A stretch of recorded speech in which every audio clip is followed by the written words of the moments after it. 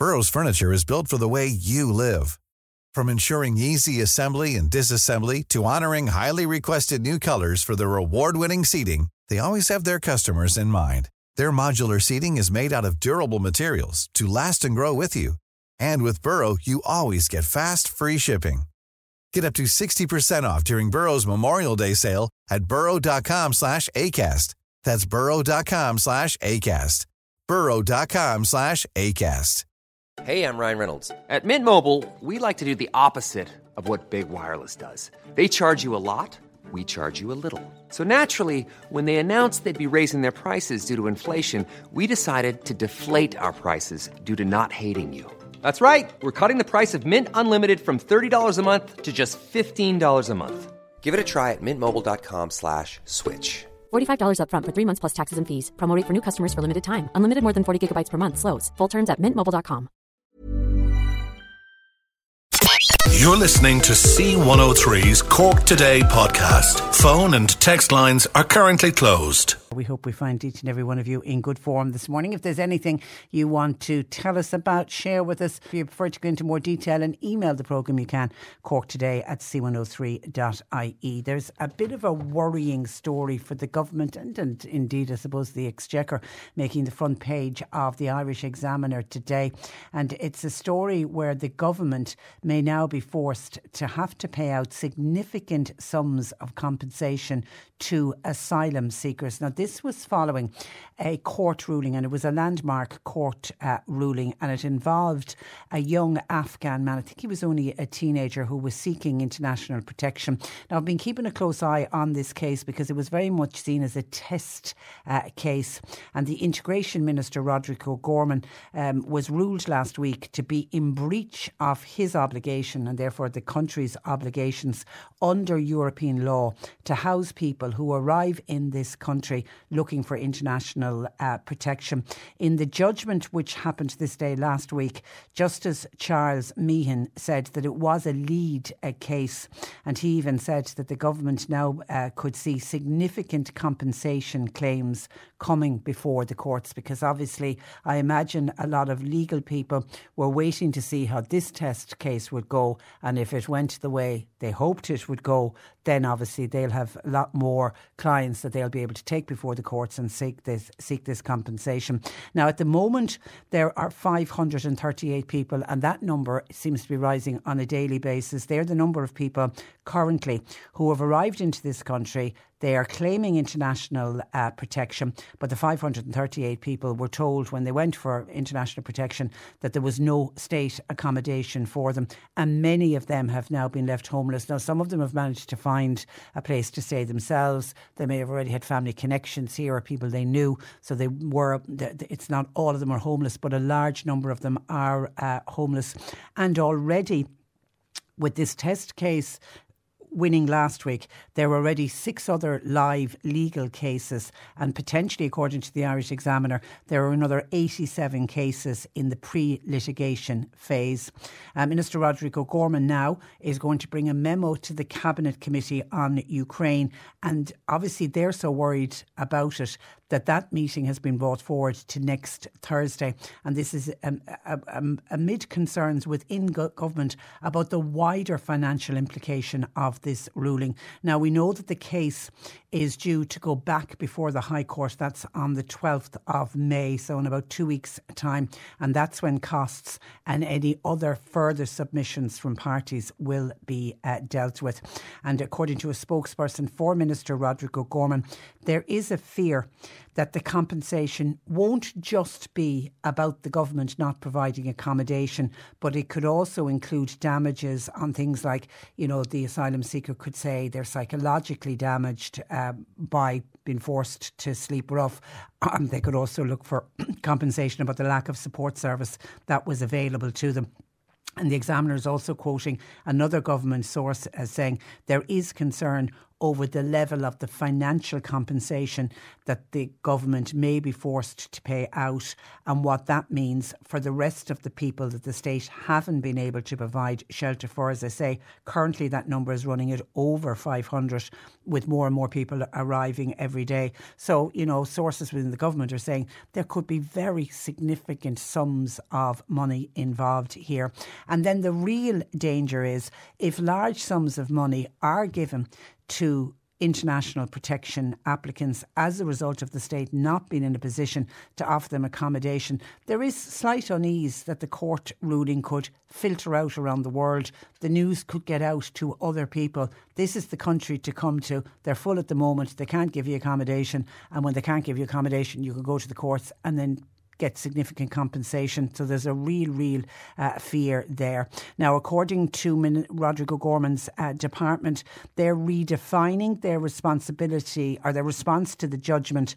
And obviously there's ongoing efforts to try to secure further accommodation, because if they can provide the accommodation when people arrive in this country claiming asylum, then they won't be in the situation that they'll have to even think about compensation, because the people won't be able to go to the courts. It's understood, for example, the government, they're scrambling. They're trying to procure large communal facilities in towns and cities they're looking in cities to try to house the asylum seekers. And once, even if they have these large communal, they'll almost be like camps, refugee camps almost, but their commitments will be met once they can give the people that arrive here some form of accommodation. And I know that won't sit well with a lot of people, and a lot of people will be very annoyed to hear that asylum seekers would even go down the route of looking for compensation. And we're constantly hearing from people that Ireland is full, and people are blaming the government and saying, why are we not closing our borders?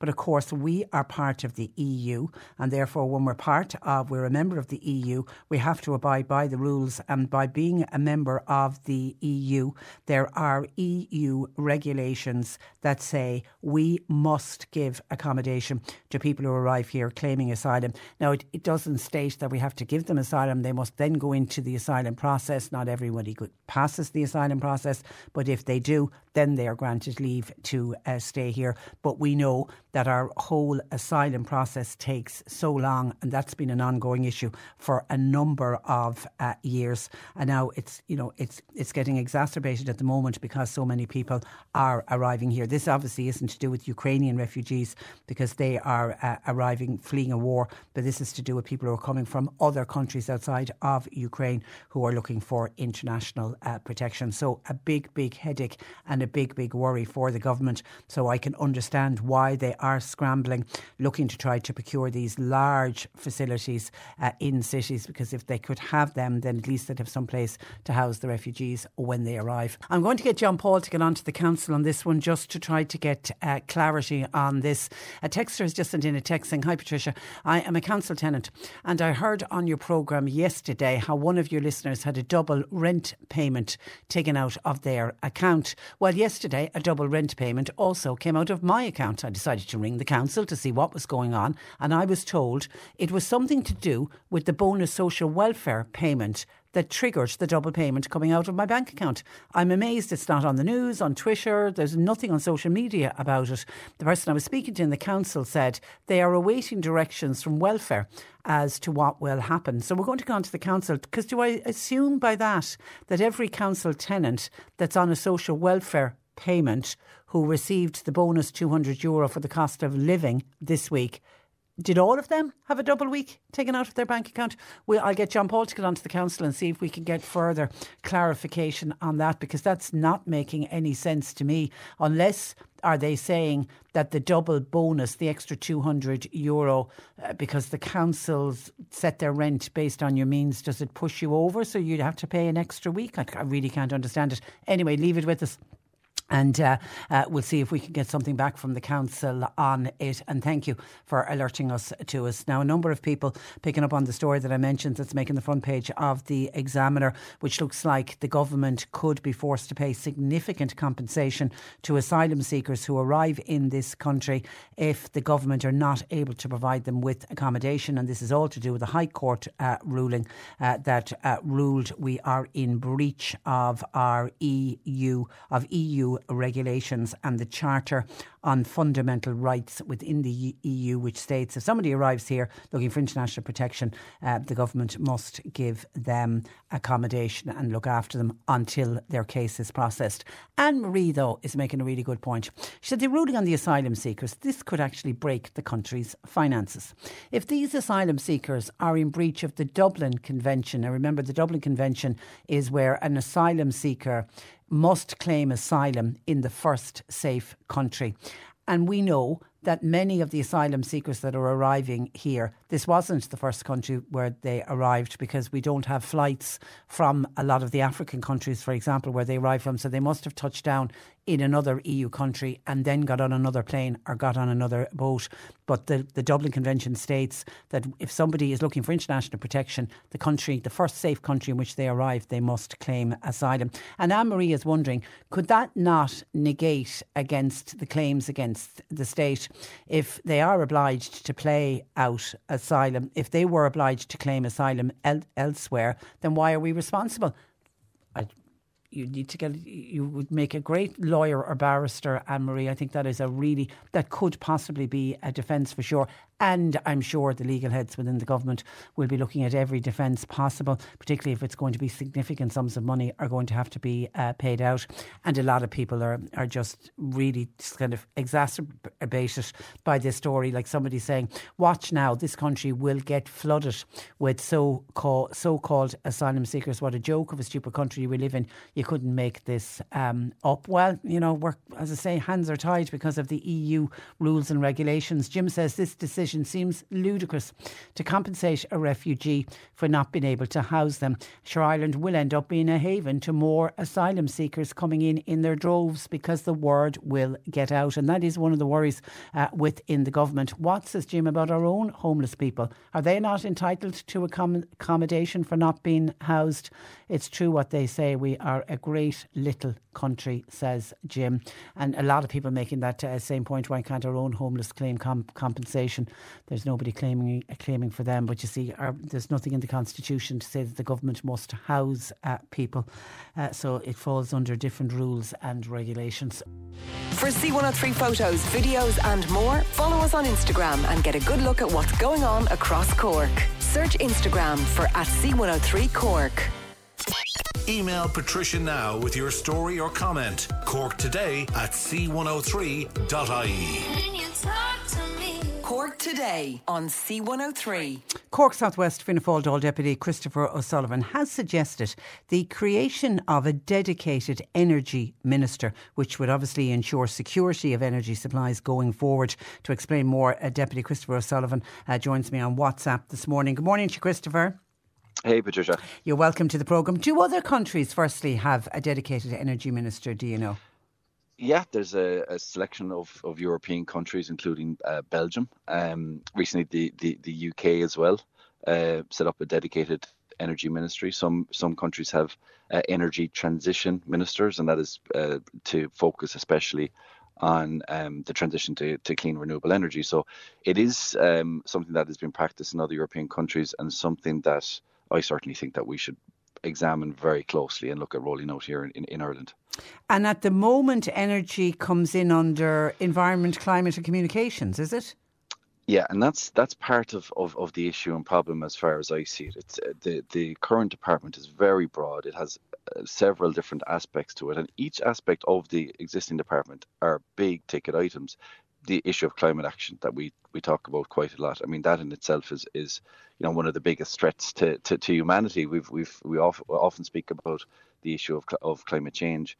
That is, there's so much involved in climate action and reaching our emissions targets. But as well as that, you have transport, and we know how important transport is. We know how much we need to improve and increase investment in our infrastructure. We know that down here in West Cork more than anywhere else. Roads like the national route, the N71, need investment. There needs to be a rollout of public transport in our cities. They talk about rolling out light rail in places like Galway, in Cork City, in Limerick. Dublin are looking for a metro. And just down here in West Cork, we're looking for a proper bus service, a proper public transport service, as well as investment in a road. So that whole area, you could even argue in itself deserves a ministry. And then there's the whole issue of communications, which is also lumped in there as well. And as we know, rural broadband is an issue that keeps raising its head, the lack of good Wi-Fi in many parts of West Cork. So that's all included with energy. And energy, we know over the last 12 to 18 months has become one of the most concerning, one of the most important sectors and areas that we need to get on top of. And it needs urgency. We need to be adaptable. And in order to do that, I think we need a dedicated energy minister and a Department of Energy. Would you see the role of that minister helping to tackle, for example, the soaring energy costs? Would they have a role in that? Absolutely. And I think that's one of the most important things. I'll talk about the need to move to clean renewable energy in a minute, because that is really, really important. Absolutely no doubt about it. But over the last 12 to 18 months, we have seen energy bills, electricity bills in particular, soar. Both domestic and businesses have seen their energy bills soar, double in cases, more than double in other cases. And that you've covered that very well on your show, Patricia, in terms of the escalating bills. So we need to be able to adapt to that. And what can we do? So one thing that we've been waiting months and months for is what they call this windfall tax. Again, this is where some companies generate a lot of their electricity using renewable energy. Now, when you generate using renewable energy, you don't have the same upfront costs as someone who generates their electricity using gas or fossil fuels, which is where all the cost has been in terms of it's really the gas prices that are driving the increasing costs.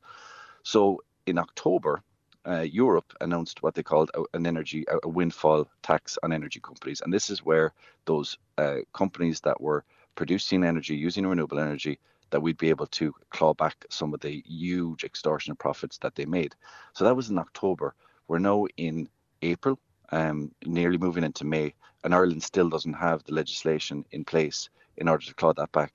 Now, it will be in place before the summer, I'm glad to say, and we will stand to get anything between 200 million and 600 million, and that money will go back into the pockets of domestic users and businesses. But the thing is, if we actually acted on that straight away, if we acted on December, we know the huge profits that those companies that were making then, we would have stood to perhaps get a windfall tax of 2 billion for Ireland. So we've actually lost out, and I think it's because the current department, there's so much there, there's so many different aspects. We need someone to focus on energy. Yeah, there's a clear example. If there was an energy minister, they would have been totally on top of that. On top of that, I made sure that the legislation was drafted earlier, that the heads of bill came to the Dáil earlier, and that it was passed through the Oireachtas, and that by maybe December, January, February, we had it in place and we'd be able to put money back into people's pockets, try ease the pressure in terms of the cost of bills. And the other way that in terms, you mentioned, just speaking on cost at the moment, ESB, as we know, made profits of 847 million in 2022. Unbelievable and maddening for some to think that would happen with an energy company in the middle of the absolutely spiraling costs. There has to be some element of oversight there as well to ensure that the people of Ireland start seeing those types of profits, that we get a dividend and we put it back into people's pockets. Okay, a dedicated energy minister would do that. And just stay on price for a moment. What did you make of the survey out this week showing that we here in Ireland were paying the most for our electricity out of 33 European countries, and we're double the EU average? Yeah, I don't think anybody was surprised, because this has been the case for years now. I would say most of a decade that Ireland is paying the most prices. The most experienced of economists and people assessing this, they struggle to find a reason. One of the reasons that they say is because Ireland is an island nation, that we don't have the ease of trade with other EU countries in terms of trading gas, etc. The other reason they say is that we don't have the economies of scale because we're quite a small population here in Ireland compared to other EU countries, that we don't have the economies of scale. But I actually personally, I think there's something else here that we really need to look at, and that is that ESB and electricity. And by the way, electricity still they provide the lowest unit price, the lowest cost per unit for domestic users. So I don't want to be too harsh on here. Just on Electric Ireland, I should say, or ESB, but they have something like a 35-40% share in the market. I think we need more competition in the market. And again, I think that's something that energy can do in conjunction with CRU that's the Commission of Regulation of Utilities, to ensure that there's more competition and that there's more companies out there offering fairer prices. Yeah, okay. Now, you've mentioned renewable energy. I mean, where are we at with offshore wind and hydrogen? I mean, it feels like we've been discussing it for years. Yeah, and that's the frustrating thing. And again, that's kind of what motivated this call, is that, in fact, I will say under this government, we have prioritised renewable energy. We are setting up MARA, which is this Marine Area Regulation Authority, which will it's the idea is that there will be a kind of a one-stop shop in terms of the processes of applying for planning permissions and for the different permissions involved in setting up a floating offshore wind. But we are much too far away. We've got a target of 7 gigawatts of offshore wind, which is absolutely huge. I mean, it would absolutely suffice in terms of powering 80% of our energy needs. But if you ask me when we will start seeing wind turbines off the West Cork coast or off the West Coast, you're talking, I would say at least a decade. And this really is the key, most importantly, for a cleaner, more sustainable climate, in that we are, less reliant on fossil fuels. But we then become energy dependent, and those costs of energy should come down. But more than that, it will drive this whole new green economy. And places like West Cork and Cork County, indeed, are so well positioned to capitalise on that. But it feels like we are going at a snail's pace. Yeah. And if you talk to any of Cork really could become a centre of renewable energy. Some of the best renewable energy companies in the world are located in Cork City, and we're perfectly positioned. But they will all tell you, these companies, that we are moving far too slow, and there's a fear that investors will pull away from the market. So it's something we really need to drive on. And again, that's a job for a dedicated energy minister. Yeah, and by the way, I'm not. This isn't a job that I'm lobbing for myself. Okay. By the way, just in case people think I'm trying to create a job for myself, But just while we have you on, any update on O'Donovan's Hotel and the situation with Tom and Dina? We focused on it on here in the programme, and the outpouring of support for Tom and Dina and what they're going through with the Vulture Fund. What's the latest on that, Christopher? I know you're involved. Yeah, and you mentioned that outpouring of support. Like O'Donovan's Hotel here, it's an institution here in Clonakilty. It's on the main street. It's not just a hotel, it's much more than that, Patricia. It is the place where all the voluntary groups go to have their meetings, to have their committee meetings, all free of charge. O'Donovan's never look for anything. They see the community benefit that they provide to Clonakilty and the surrounding area. More than that, Dina will tell you, it's often quite used as almost the de facto public toilet, because we have this ridiculous super loo here in Clonakilty that it's you put in 50 cents, but no one ever uses it. Yeah. And they end up going to O'Donovan. So they're so much more than accommodation providers, but it's a cafe, it's a restaurant, it's everything. It's the heart of the town. So there has been an outpouring of support. Recently, myself and, in fairness, Deputy Collins, we requested that the Taoiseach would meet with the O'Donovan family to hear their story. He did. He met them last Saturday. Great. A very productive meeting. And the Taoiseach, Micheál Martin, he knows West Cork, he knows O'Donovan's Hotel, he knows Clonakilty, but he knows how important Clonakilty is to me. He knows how important O'Donovan's Hotel is to me and to the community here. So he'll do everything possible. My understanding is that there will be conversations with AIB and with the receiver. This is my understanding. I'm limited in what I can say. Okay. The problem is the company in question, Everyday Finance, they're like this ghost that can't be contacted. They're like this shadow presence in Ireland. Apparently they have a very small footprint in Ireland, so the difficulty is trying to get in contact with them. But the O'Donovans, they have a solution. They can get out of this. They're running a very good business there. They need these vulture funds to have a heart and to listen to them and to communicate and communicate with them. Exactly. Been listening to Tom and Dina it was heartbreaking. I mean, they're desperately trying. It's not that they want to walk away without paying their debt. They want to pay, and they need to engage. Okay, we'll keep a close eye on that story. And very, very finally, do you want to share with us what you're up to this weekend? What am I up to this weekend? Let me think. No, is there something on this weekend, Christopher? I'm getting married to the beautiful Sarah on Sunday, Patricia, and the Cian Corley gave me a lovely shout out in the Dáil on Wednesday night. I must thank him for that. But yeah, myself and Sarah we're getting married in Clonakilty, and I'm absolutely overjoyed.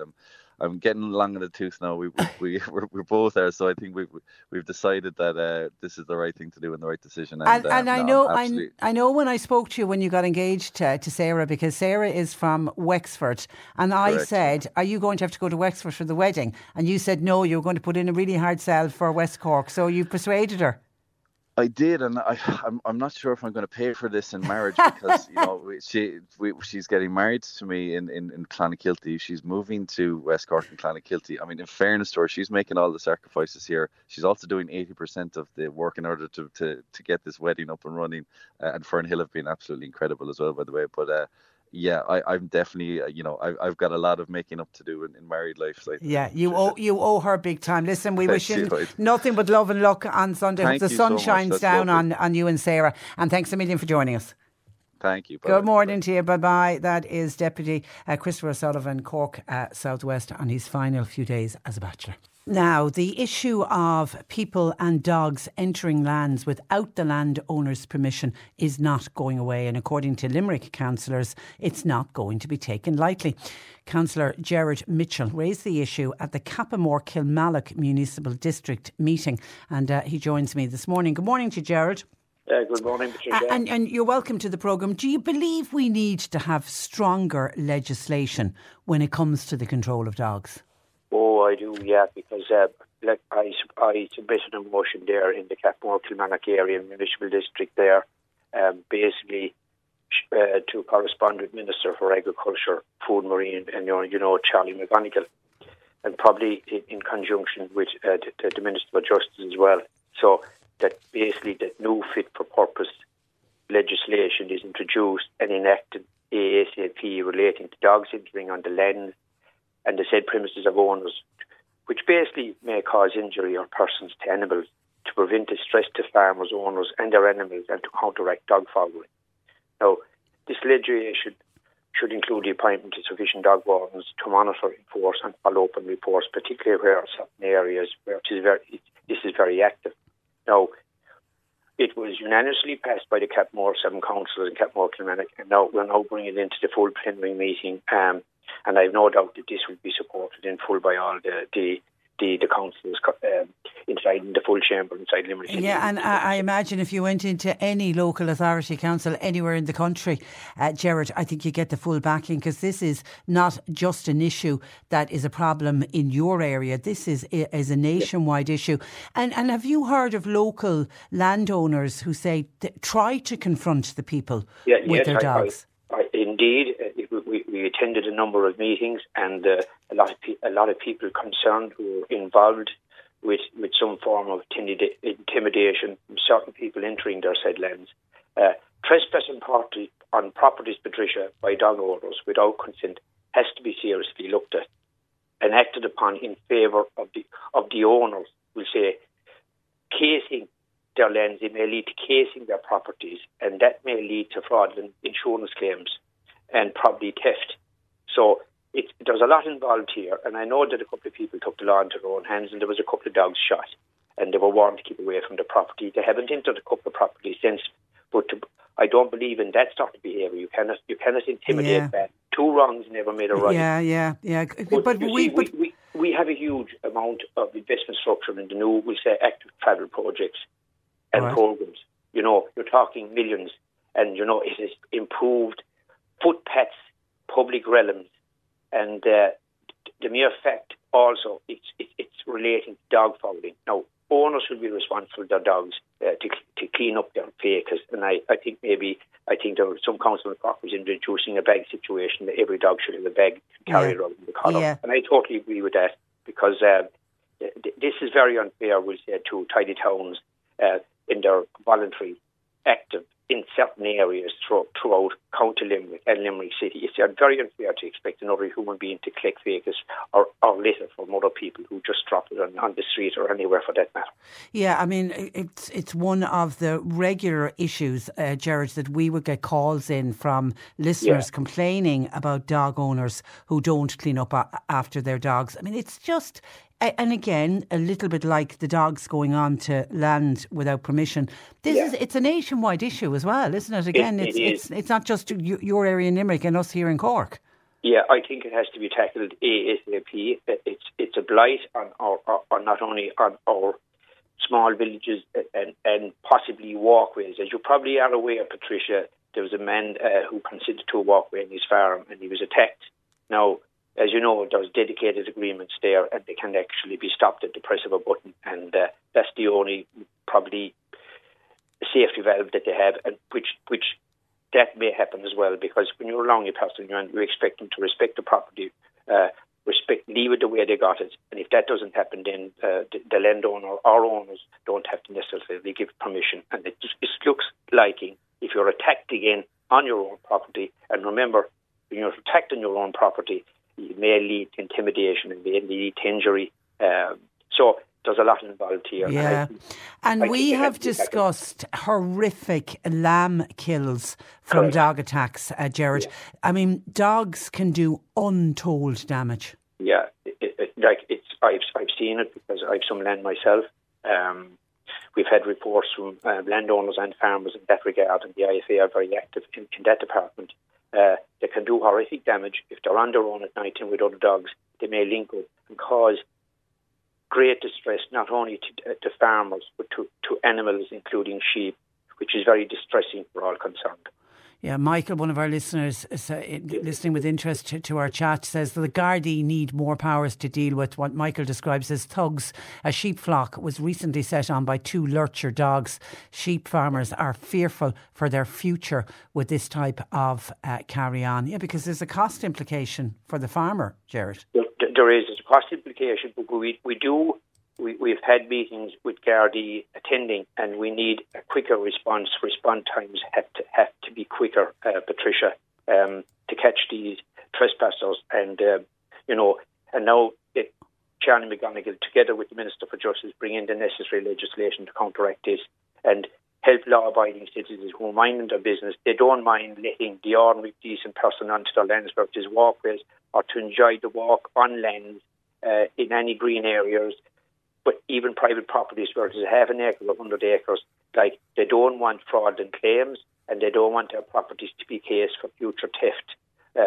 That is the problem here, and they don't want to be intimidated on their own lands. It's very disheartening, and it shouldn't happen. And I hope going forward that the necessary law will come in at ASAP. Let's talk and let's bring it in and help all concerned. Yeah, and I think another very valid point that you made earlier, we need more dog wardens. We simply do not have enough dog wardens. Yeah.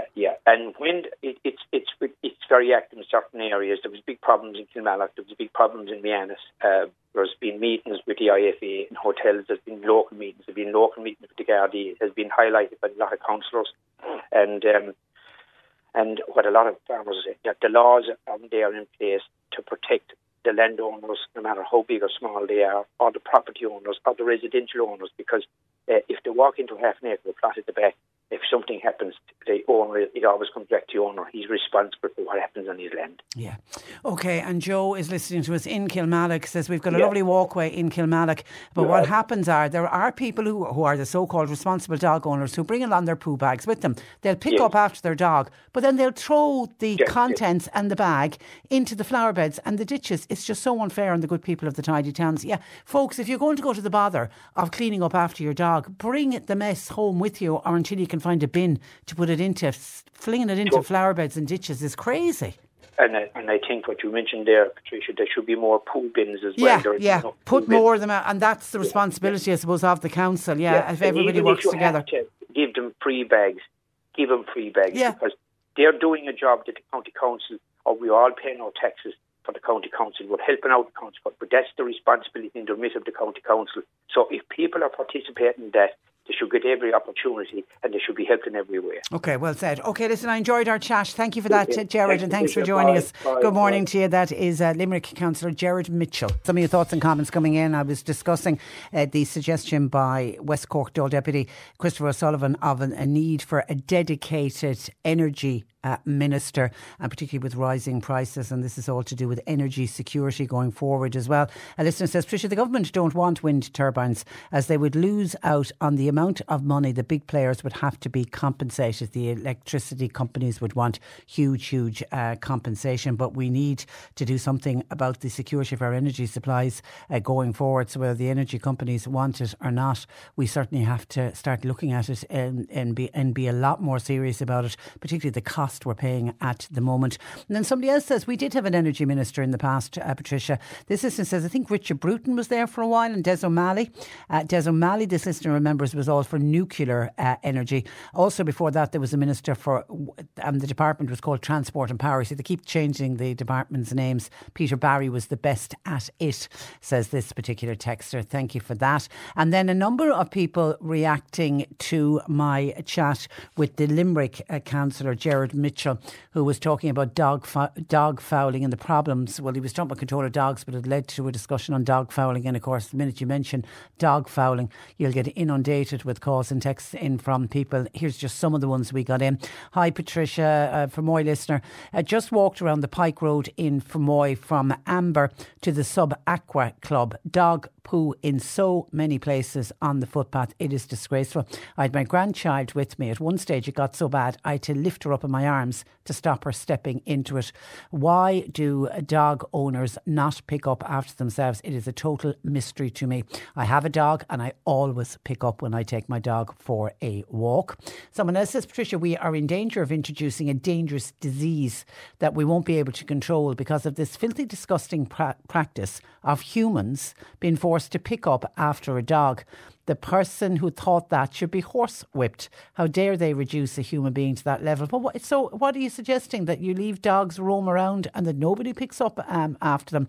I mean, obviously you've got to be very careful when you're picking up faeces, and you do it by putting the plastic bag over your hand so it doesn't touch your hand. And obviously as soon as you get back home, you wash your hands thoroughly. So I don't quite know what you are suggesting that we do instead. And Breather was also listening to Councillor Gerard Mitchell with great interest, and breathed messages to say, I walked back from the medical centre in Mallow the other day. Oh my God, the amount of poo bags thrown in behind the hedge, it is disgraceful. They pick up after their dog, and then what do these people do? They don't place the bags into the bins. Please put your waste into the dog poo bins, and they are, if you walk along that particular road that Breathe is speaking about, there are one of those bins there. Why pick it up and just throw it in over the hedge? Only pedestrians can see this mess. It is awful. It was the entrance to the medical centre, just the turn off on the main road that I'm referring to, Patricia, where it was particularly bad. Please clean up after your dogs, and when you do, you need to bring it home or put it into some of the bins that are provided. But I think Councillor Gerard Mitchell did make the point, we need more of those bins in order to act as an incentive to people to clean up. Let me stay on the subject of litter because I want to go to the phone lines where Dermot has contacted us. Good morning, Dermot. Morning. Now, it isn't dog fouling that you're worried about, it's cigarette butts. No, the issue that we never seem to hear being discussed is the fact of cigarette butt ends being disposed of. And there's evidence there that suggests that cigarette butts are equivalent to 50% of all litter. And I don't hear anyone discussing that. Well, I have heard the Irish Business Against Litter, Eyeball. I certainly remember talking to them last year. They, I'm sure, described it as the biggest litter scourge, and they were one of the ones saying it accounts for half of all of the discarded waste in this country. So it is getting mentioned, but it's getting mentioned and nothing's been done about it. Correct. I mean, I contacted the Cork City Council on numerous occasions. I actually talked to the litter warden at one stage, and he said to me, I think that there was 2 of them for the whole city. Yeah. Now I pointed out and I said, look, right, if you go and stand in a particular area on any morning during the week, you'll within a half an hour you'll find at least 4 people. Now 4 people being cost, that's €600 for a half an hour. That would more than adequately pay for someone to patrol it. And I think if you got fined, you'd be very quick about doing it again. Definitely. I mean, if people see the car parking wardens around the place, I mean, they'll move on and they'll think twice about parking. If they see someone, as regards litter, be it a dog warden or a litter warden, they'll obviously think twice. But there's a certain amount of education to be done on it as well. I've said it to several people over the years, and someone kind of said, "Oh yeah, fair enough." But others have told me to go where to go. I mean, one person who comes outside of one of the banks in the South Mall every day and has 2 cigarettes, throws them on the ground and goes back in again. Now she does that obviously several times a day. Do we need more receptacles for the butts? Do we need more bins provided? There are bins that have the top section where you can put out a cigarette. Do we need more of those? Do we need to make it as easy as possible for people? Well, I said it to one guy, he was a foreign guy, and I said, look, he came outside his shop every so often and put his butt on the ground, and there was a bin, let's say, 20 metres, 30 metres up the road. That's annoying. And by the way, it can take 9 months for a cigarette butt to decompose, and the littered cigarette butts stick around a long time, and they actually leach toxic chemicals into the environment, leading to water, land and air pollution. So there is a health implication as well. Yeah, okay. And I said it to one guy, I said, look, he comes out and he puts his butt down the drain. He says, I'm putting it down the drain. I said, yeah, it's going into the water. Into the water course, yeah. Yeah, how stupid. And, the person outside the bank at one stage told me, the little warden told me I could throw my butt on the ground. Well, you can't. Where do you go from there? I know. All right, listen, Dermot, thank you for that. Thanks for joining us. And somebody else saying, Dermot is so right. The dog fouling is bad enough, but their litter butts are absolutely everywhere. And then some people commenting on the piece I started the programme with, and this is the story making the front page of the Irish Examiner today. The government could end up being forced to pay significant compensation to asylum seekers, and it's because of this landmark court case.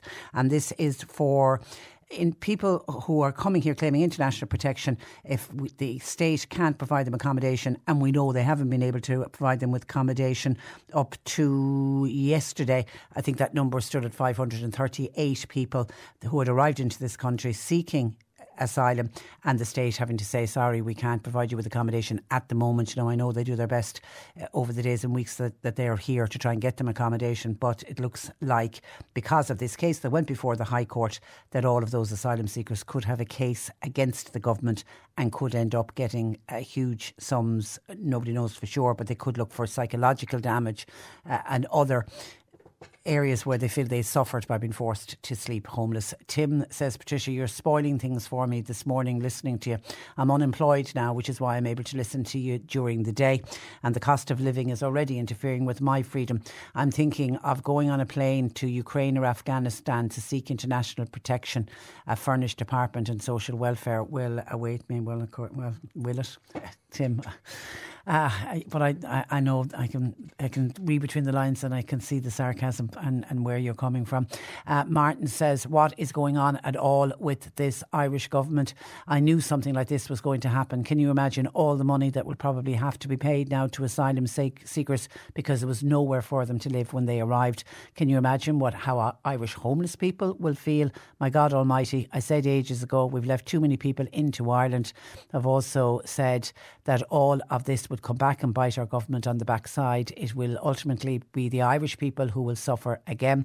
The government haven't a clue. What a total disgrace, and it's an utter laugh. Where I live, there are 45 houses, 38 of them are housing people that have come from other countries. It's a crying shame, Patricia. It's no wonder we're seeing so many of our young leaving the country. And I know people are all pointing the finger at blaming the government and all of that, but remember, no matter what government comes in, we are obliged, because we are members of the EU, we are obliged under the rules and regulations governing our membership of the EU, we are obliged to offer accommodation to somebody who comes here seeking asylum. I mean, I'm sure that the Irish members of the Irish government themselves are frustrated at the fact that there isn't enough accommodation, and that's why they're doing everything that they can now to try to procure these large communal facilities in cities in order to try to house the asylum seekers that arrive.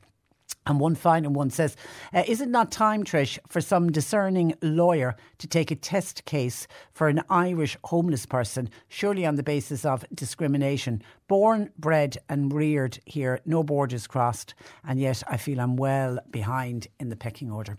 0818 103 103. John Paul's taking your calls. And just one final one on the bonus that's been paid out this week. And I know, for example, people on the old age pension will be receiving the extra €200 today when they go along to collect their pension, or if their pension went into their bank account, an extra €200, and this is to help with the current cost of living. Hi Patricia, I'm just wondering, myself and my husband, we're both on the old age pension. When we get the Christmas bonus, we both get it on the double, but yet today we only got the one €200. Is that right? Should we have gotten 400? I did check on Citizens Information, and they say that the once-off payment, the extra €200, is for anyone who gets a weekly social welfare payment that qualifies for the Christmas bonus, but they say you only get one €200 payment even if there's more than one social welfare payment coming in, so it's only the one. I wrongly said if you got the double for Christmas, I assumed it was going to be the same for this, but it says no, you only get one €200 payment if you get more than one social welfare payment. 0818 103 103, lines open. C103 Jobs. Cork's 96 FM are looking for a receptionist. Now it's for a 12-month maternity cover. Good computer skills essential, and also the ability to act as the first point of contact for callers and guests to Broadcasting House in the city. Email CVs please to hrmanager@96fm.ie. Barry's coaches are now recruiting fully qualified bus drivers for local link and school transport services. Please apply with your CV to info@barryscoaches.com. An apprentice electrician and refrigeration technician required to work in the dairy, commercial, hospitality and pharmaceutical areas. CVs please to contact@philipwalshrefrigeration.com. And Walsh Heating and Cooling Limited, they've got vacancies for electricians and a refrigeration engineer. It's for the North Cork area.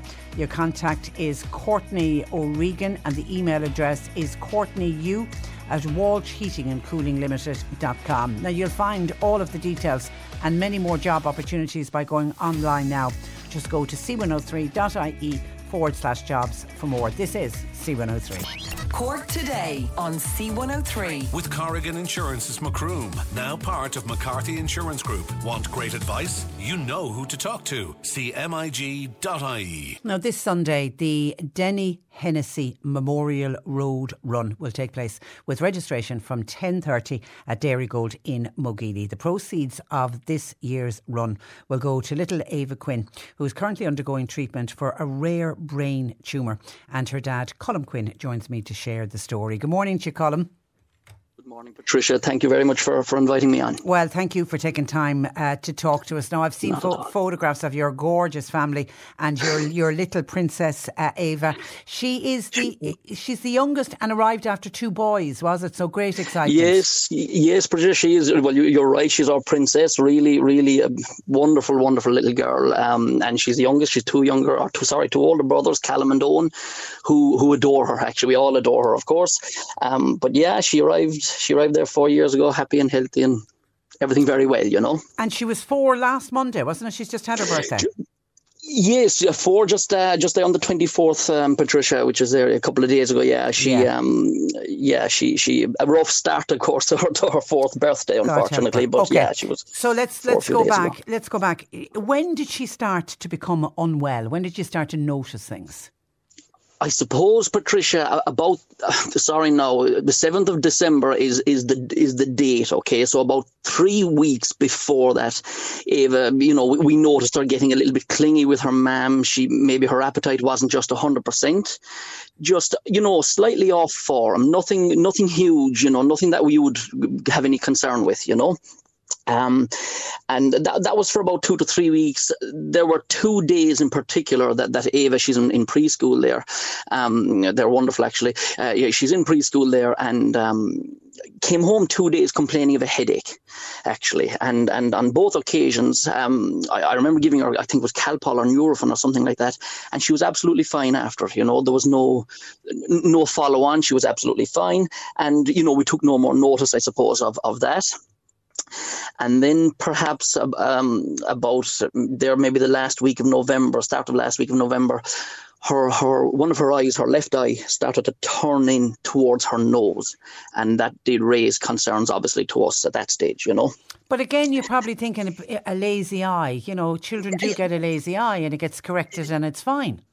Yes, we do, and obviously, you know, that's what we were sort of hoping, and things like that, you know, it's a thing of nothing. But Carol, who is my wife, who is an incredible mother, so unbelievable, so instinctive and incredible. She's an incredible woman. She wasn't happy with this, obviously enough. But you know, she's my barometer, and I see, you know, when Carol gets worried, I know there's something wrong. So Carol took her to the Bonds, I think, from memory, who said it could be something viral. And if it was viral, they didn't want to give her an MRI on the brain, of course, in case it would you know, the virus could get quite worse if it was viral or something like that. So what they did was they sent us home, of course, and we were due to go back up to the Bonds in a week's time, let's call it, for an MRI, you know. Yeah. But we that weekend actually went over to family in London. We had a wonderful weekend, but little Eva still wasn't herself, you know, just wasn't herself, wasn't right. And we came home on the Monday night, and on Tuesday, Carol made an appointment with Shulela opticians in Youghal, who were wonderful in all of this. And when they went to Shulela, the girl, her name escapes me, she noticed swelling in the nerves of both eyes, I believe. And straight away that woman rang the Bonds and said that Ava needs to get an MRI immediately. That was a Tuesday evening. And then going back to my 7th of December, Patricia, that is the morning that Ava had an MRI in the Bonds in Cork. And we discovered, of course, unfortunately, that it was a brain tumour, you know. Devastating news. Just the shock of it, Patricia, was almost indescribable. It really was. It was actually, I remember I was below in Father Tim Hazelwood's the parochial house here in Killa, doing a bit of work, and I had told Father Tim that you know, Carol was gone up with Ava getting an MRI, and he said, "Oh, I hope everything is fine." And it was around the time that I was speaking to him that they were due in, and I said, "Twill, everything will be fine. There's no fear." And literally with that, my phone rang, and it was Carol, and I said, "Cripes, this is very, very quick for Carol to be ringing me. What's going on here?" And it was the devastating news that Ava had a brain tumour. And that was it. That was all we knew at that stage. Clearly, I went up. You know, I managed to gather myself. You know, I got a tremendous shock. It was huge. But look, I gathered myself up and struck off up to the Bonds, and you know, that was the start, I suppose, Patricia, of our journey, you know. And that's the start of your whole world and your family's whole world being turned upside down. And I'm very conscious, 7th of December, everybody's getting ready for Christmas. There's fairy lights and Christmas trees all over the place, and you're being plunged into this very unreal world of hospital visits. And I'm assuming, was it straight to Dublin? It was, Patricia. So yes, we were waiting in the Bonds above. They were waiting for a bed, a confirmation of a bed in Crumlin, and we had almost given up hope that evening. You know, when they came in, I think maybe 6:30 or 7 o'clock, something like that, and said, "Good news and bad news. The good news, we've a bed in Crumlin for ye, but the bad news is we've no ambulance, and if we don't get ye to Crumlin, there's no guarantee the bed will be kept." So we just, you know, it wasn't a question really. We sat into the car and drove a very, very, very long dark road to Dublin on that Wednesday night. You know, it was full of doom and uncertainty, to be honest. It was really difficult, really, really difficult for us both. Got to Crumlin, of course. And again, you know, we knew it was a brain tumour. We knew little else. The Bonds had told us that they thought where it was operable. And later on that night, much later that night, Temple Street in Dublin, who were amazing, by the way, they confirmed that yes, it was a brain tumour for a start, but that they were very, very confident that it was quite operable. They were very. So that was the first bit of good news that we had gotten, you know, since the Wednesday morning. You cling to every little bit of news like that. So surgery did happen, and it was successful in that they were able to remove all of the tumour.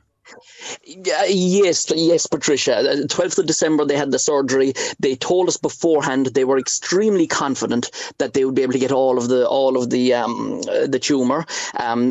They outlined some issues where they thought it would certainly affect Ava afterwards. Her sight, for example, in her left eye was going to be affected afterwards.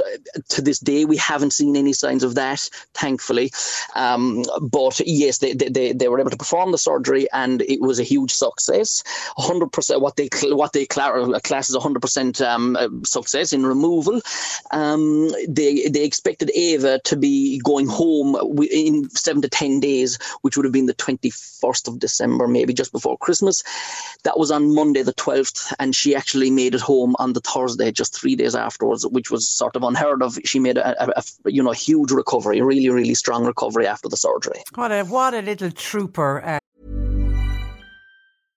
How would you like to look 5 years younger? In a clinical study, people that had volume added with Juvederm Voluma XC in the cheeks perceived themselves as looking 5 years younger at 6 months after treatment. Look younger, feel like you. Add volume for lift and contour in the cheeks with Juvederm Voluma XC. Reverse signs of aging by adding volume to smooth laugh lines with Juvederm Volure XC. For important safety information and to find a licensed specialist, visit Juvederm.com. That's JUVEDERM.com. Not for people with severe allergic reactions, allergies to lidocaine, or the proteins used in Juvederm. Common side effects include injection site redness, swelling, pain, tenderness, firmness, lumps, bumps, bruising, discoloration, or itching. There's a risk of unintentional injection into a blood vessel, which can cause vision abnormalities, blindness, stroke, temporary scabs, or scarring. Talk to a licensed specialist to find out if it's right for you. Ready to pop the question? The jewelers at BlueNile.com have got sparkle down to a science with beautiful lab-grown diamonds worthy of your most brilliant moments. Their lab-grown diamonds are independently graded and guaranteed identical to natural diamonds, and they're ready to ship to your door. Go to BlueNile.com and use promo code LISTEN to get $50 off your purchase of $500 or more. That's code LISTEN at BlueNile.com for $50 off. BlueNile.com, code LISTEN. Burrow's furniture is built for the way you live. From ensuring easy assembly and disassembly to honoring highly requested new colors for their award-winning seating, they always have their customers in mind. Their modular seating is made out of durable materials to last and grow with you. And with Burrow, you always get fast, free shipping. Get up to 60% off during Burrow's Memorial Day sale at burrow.com/ACAST. That's burrow.com/ACAST. burrow.com/ACAST. She is. Oh, yeah. And then, of course, the tumour has to go away for biopsy. Yes. I can't tell you where it went. I think it went. I know there was samples that went to Great Ormond Street in London, of course, and I think there's also a very good facility in Beaumont in Dublin. But we got word back, and I remember going up to meet the team, the oncology team, on Tuesday the 21st, actually, and that was not a good day, I suppose, Patricia. We were told that it was malignant. Unfortunately, it was extremely aggressive type of cancer that, if left untreated, would certainly return, just not, like you're sitting there. Eva was with us on the day, and she was, beyond happy and healthy. She was full of life, better than we'd seen her, for a month previous, Yeah. And you're sitting down with the oncology team there, and Dr. Capra above in Dublin, absolutely fantastic. And they're telling you that, we're going to be starting chemotherapy. It's the preferred way to go and whatnot. And they're laying this all out in front of you 4 days before Christmas. Your heart is breaking. Little boys at home, they're not having Christmas. Very, very difficult, extremely difficult time for us as a family. Really, really hard, Yeah, and the thought of the poor little thing going through all of the chemo, because we all have notions in our head about what chemo is like and how unwell you can feel, and the thought of having to put her through it, but yet it's a ticking time bomb. You've no choice on this but to put her through this aggressive treatment. No, Patricia, you don't. Now, it's funny you say that. You do have the choice to stop chemotherapy treatment at any stage that you want, of course. Which is, I mean, you're not going to do that. This is your only fighting chance, of course. But yes, you've no choice really. You have to go ahead with this if you want to have any chance of survival, really. And how has the treatment been going, and how is Ava coping with the treatment? Well, I suppose, firstly, Ava is unbelievably strong and such a fighter. It has astounded anybody that has been working with her how strong she has been, I suppose, Patricia, with the treatment, it was split sort of into two. We had the first 3 sessions, which were what they call low dose. And as I speak to you now today, we're sort of finished session number 5. With the 3 last doses there, session 4, 5, and 6, are high dose chemotherapy, and while none of it is nice, Patricia, really not nice. These high dose sessions are extremely tough on Ava, and of course, like all stories like this, we got off to a particularly bad start with Ava in terms of she got quite a dangerous infection from hospital after the first chemo session, which meant that herself and Carol spent a full month in hospital between Dublin and the Mercy in Cork. God help her. So how many more treatments then will she need? So I suppose we're counting treatments. Session number 5 now is finished, even though we have the recovery to do. As I speak to you, Patricia, she's in Dublin right now, and she's about to receive some stem cells to help her recover. There is one more session 6 of high dose chemotherapy, and there, I suppose, Patricia, you mentioned a minute ago about removing the entire tumour. Upon, I suppose, pressing further, we discovered that in one of the reports that there was a residual piece of something left, and they can't ascertain whether it's tumour or whether it's scar tissue. So after chemo session 6, if this residual is still showing up on an MRI, they're talking about more surgery going in again, unfortunately, to the brain to remove whatever may be there. And after that, then we'll be going for radiotherapy and proton therapy in particular treatment, which is Essen in Germany is what we're being told at the moment. But it's very early yet. Yeah. There's no plan in place for the radiotherapy. But that's the outlook going forward. You'll cross that bridge when you get to it. Yes. Tell me, how are the boys doing, and how are they coping? The boys are actually doing. We're trying to give the boys as normal a life as possible. Training, swimming, soccer, everything as normal as we possibly can. Callum, our oldest boy, is very much tuned in that she's getting medicine. She's going to get better because that's what we've told him, and he seems to be dealing quite well with that. Owen is far deeper. He's a far deeper little boy. He's a wonderful little boy, actually. They both are. But Owen is taking it okay as well. But he's quite deep. I do know that it worries him more so than on the outside, at least more so than Callum. But overall, Patricia, we're doing exceptionally well, all things considered. Actually, we're fighting hard, And of course, Carol, your wonderful wife and mother, as you described her, she's permanently at the hospital. Whenever Ava's at the hospital, Carol's at the hospital. Oh, 100%, Patricia. My heart breaks for Carol because she has been submerged in the hospital scene since the 7th of December last. I mean, and if Ava hasn't spent a night away from Carol, not one night since then. And, I suppose Carol is in that all the time. She's up and down this week, and it's bound to have take a toll on her, bring her down maybe a little bit when you're surrounded by all of this. And it's very difficult, because Ava only at the moment wants her mum. It has to be Carol with her, which is making it very difficult for Carol. But in saying that, she has been incredibly strong, Patricia. She has invested herself into this completely in terms of research and treatments and different things like that. She has been very, very involved in I suppose, in making sure that the doctors are doing what they're supposed to do and getting familiar with what's coming. Really, she's been incredible. Really brilliant. She's doing that. You're holding the fort with the boys. And how are you doing? Look, Patricia, I'm doing fine. Carol's mum. I have to mention Carol's mum, Breda. She's incredible. My mother-in-law has been incredible. She has been helping out at the house at home.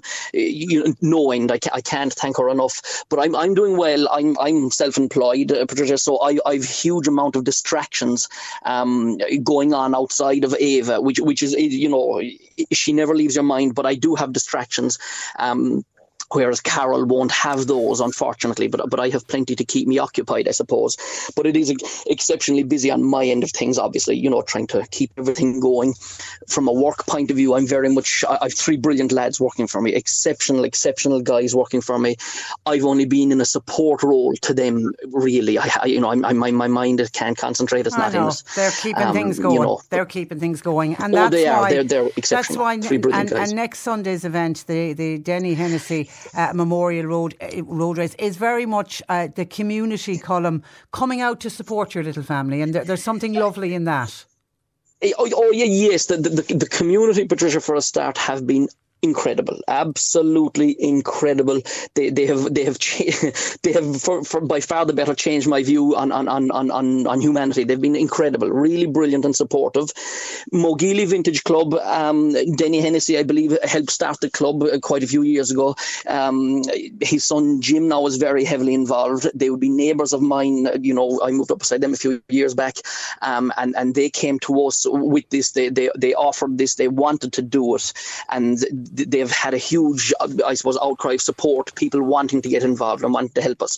So Mogeely Vintage Club, who I'm a member of, but only with about 2 years, Patricia, I can't get over the support they've given and the effort that all of them have put in, to do this. The Denny Hennessy run happens every year, and they like to support local, and they really, really, really are supporting us. It's heartwarming to see what people are doing for us. It really is tremendous. It's brilliant, and it's next Sunday, registration at 10:30 and the run leaves at 11:30.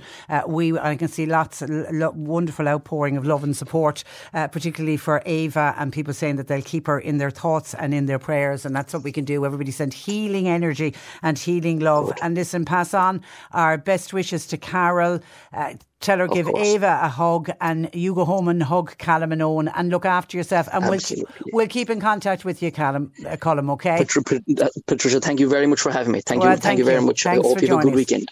Thanks a million, Patricia. Thank you. Bye. Goodness me, when you think, when you get bogged down with worrying about this, that and the other, and then something like that lands on your doorstep, it's just heartbreaking. It really, really is heartbreaking. So my thanks. I really do appreciate Colm Quinn from Mogeely taking time out to talk to us, because it isn't an easy topic to discuss either. And as I say, we send nothing but love and healing to little Ava, and we hope everything works out well for them. And good luck to everybody involved in the Denny Hennessy Memorial Road Run next Sunday. As I say, all proceeds this year going to little Ava Quinn.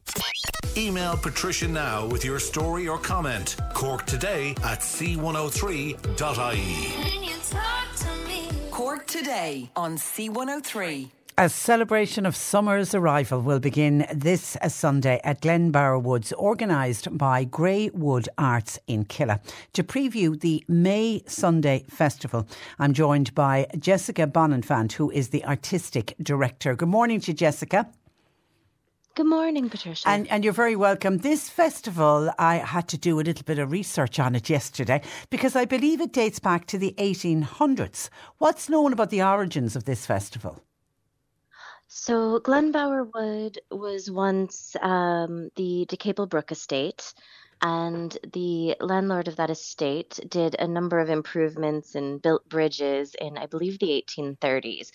And on the first Sunday of May, he invited the villagers to come onto the estate for music and dancing.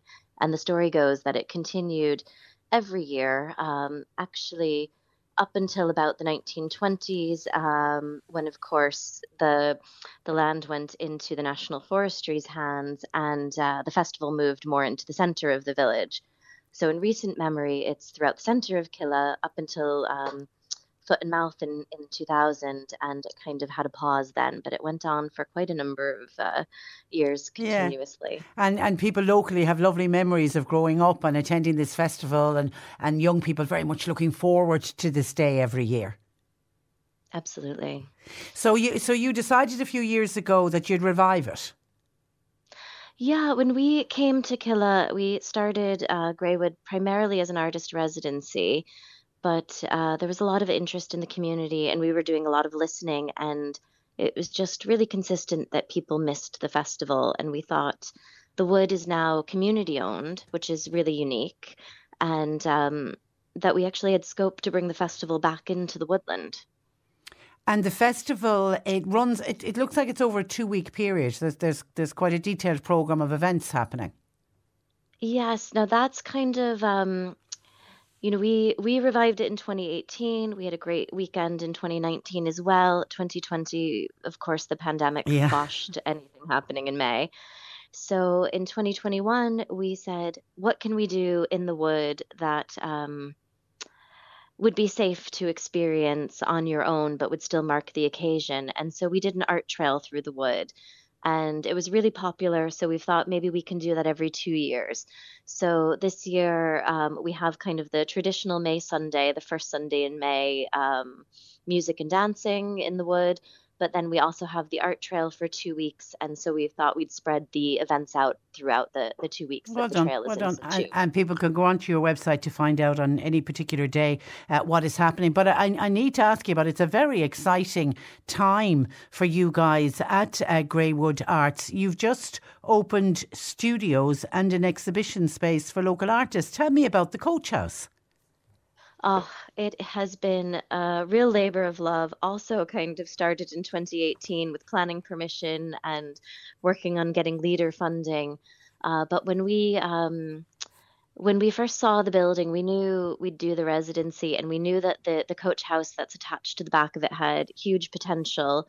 But we weren't sure exactly what that would be. And as we got to know the community and the community got to know us, we realized we needed a dedicated education space. So it'll have an art classroom, which is one of the things I'm most excited about. And then the exhibition space is really a flexible space. So we can do events like music or readings, even screenings. I'd say we'll seat about 50 people. And the other query we got was from local artists who were looking for workspace but didn't need the accommodation side of things that the residency offers. So we realized there was a great opportunity to really make a creative hub for East Cork. And is there a lot of people involved in the arts in the East Cork area? Because predominantly when you think of the arts, you'll think of areas in West Cork. There are a tremendous number of artists here, but I think there's a lot less visibility. There's a lot more isolation. People are working out of their homes or their home studios. And there hasn't been, say, a centre, in Skibbereen, you have Uillinn, and there's other centres in Ballydehob and things like that. And there hasn't been that in East Cork to kind of galvanise it. But we've recently worked with both the Cork County Council Arts Office and the Waterford one to start a network for professional artists in that East Cork, West Waterford area. And through that research, I don't know, there's probably about 100 artists in the area easily. Brilliant. So, and they need a centre, they need a kind of a focal point, don't they? Absolutely. Because our mission is a lot about creativity in the community and connection, and that not just the social aspect of it, but that, seeing other perspectives helps you build empathy and connect with each other and just makes it kind of a better place to be. And the artists need that on a professional level as well as the community needing it on a social level as well. Okay, well done. And you've got all the information about the festival on, what's your website? You can go to maysunday.ie. And that has the full festival program kicking off from tomorrow. And we're having a big opening celebration at 6:00 in the Coach House as well. So people could get to have a look around the Coach House and see what's on offer. And I can tell by your accent, you're not born and raised in Killa, Jessica. Where are you originally from? I'm not. I'm from Connecticut originally, with many years in New York City and a little bit in the Midwest after that. My husband is Irish, but he's from Wicklow, and we both just loved Cork. So we thought it was the place for us. And Killa is now home. It is indeed. Well done, well done. Listen, it's fantastic. We wish you nothing but luck, particularly with the Coach House. But the May Festival, I think it's a wonderful thing. And I love to hear old traditions being revived. So well done for reviving the May Sunday Festival in Killa. Listen, Jessica, it was a real pleasure talking to you. Thank you for that. Thank you, Patricia. And enjoy the festival. Thanks for joining us. Jessica Bonenfant there, who is the Artistic Director for the May Sunday Festival, but also the Artistic Director with Greywood Arts. OK, 0818 103 103. John Paul's taking your calls. We need to take a break. We have news at 12 on the way. We'll catch up with a lot of calls and comments coming into the programme, and we'll talk movies, all coming up in the next hour. A couple of people have messaged to say, don't forget to please mention there is a meeting going on in Kilbehenny Community Centre tonight. It was something that actually we dealt with on the programme a couple of weeks ago, and I did promise that I would remind listeners that meeting is going ahead tonight in Kilbehenny Community Centre, and it's to discuss the concerns of local residents about the lack of a wastewater treatment facility for the village. Now, a few weeks ago, I spoke with the chairman of the Kilbehenny Sewerage Action Group, Maurice Walsh, joined me, and Maurice spoke about what the community needs is for somebody to step up to the mark and say, there's a problem here and it needs to get sorted. And Maurice said that they're hoping that the forgotten village of Kilbehenny will be on the list of villages and that it won't be pushed aside again. And of course, locals, as we know, see raw sewerage flowing into the River Funcheon in the village. That poses a serious health threat to the residents. And according to Anne Murphy in the Examiner today, one parent of two young children recently found a rat in the family's toilet. The very notion of it wouldn't put the fear of God into you. And of course, the development in the village is at a standstill because of the lack of a proper sewerage facility. So they really are taking action. The community are coming together, and there is that meeting on tonight, Kilbehenny Community Centre at 8 o'clock.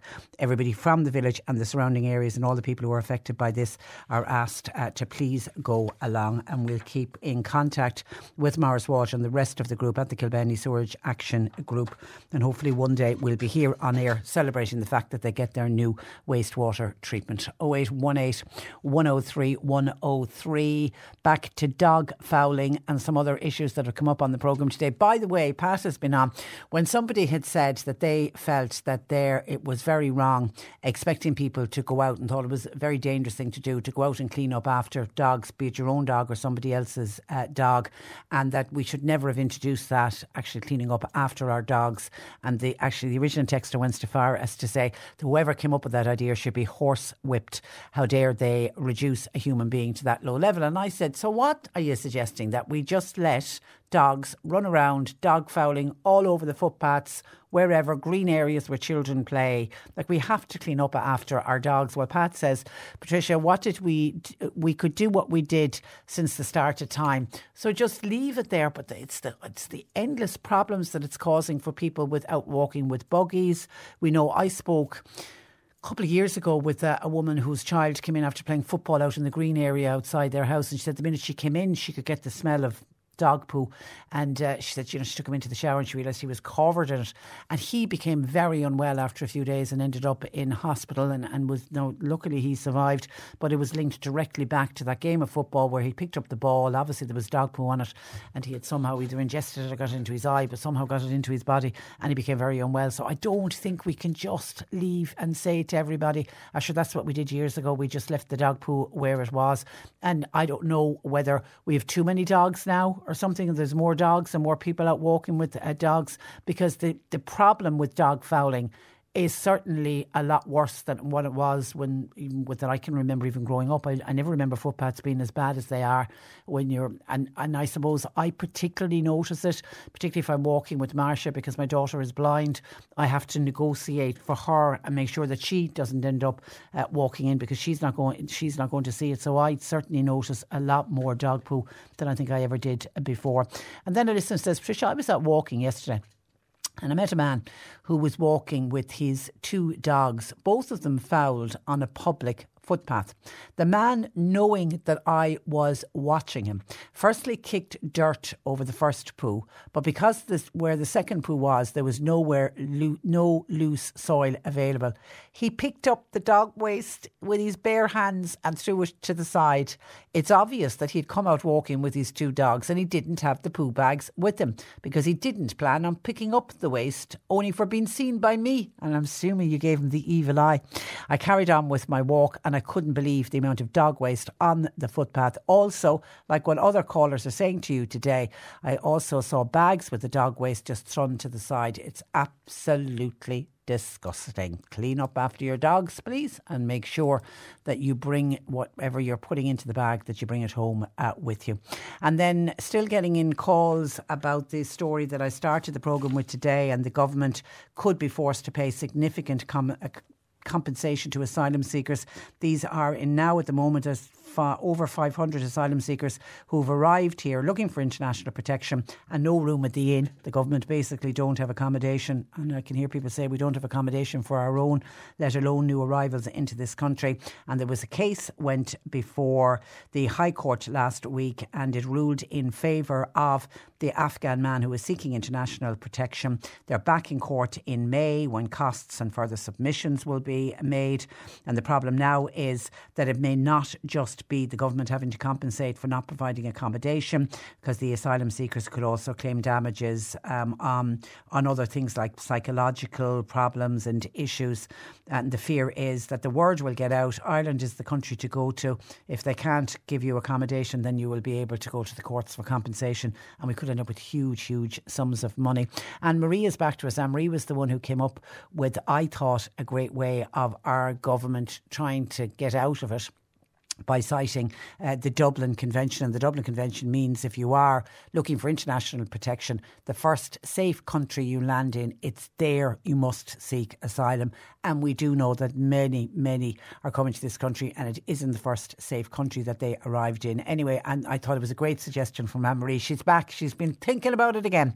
And she says, regarding the asylum seekers who will be looking for accommodation. Now, if the Dublin Convention did not negate all cases, could the government not claim extraordinary circumstances, as we often hear airlines doing?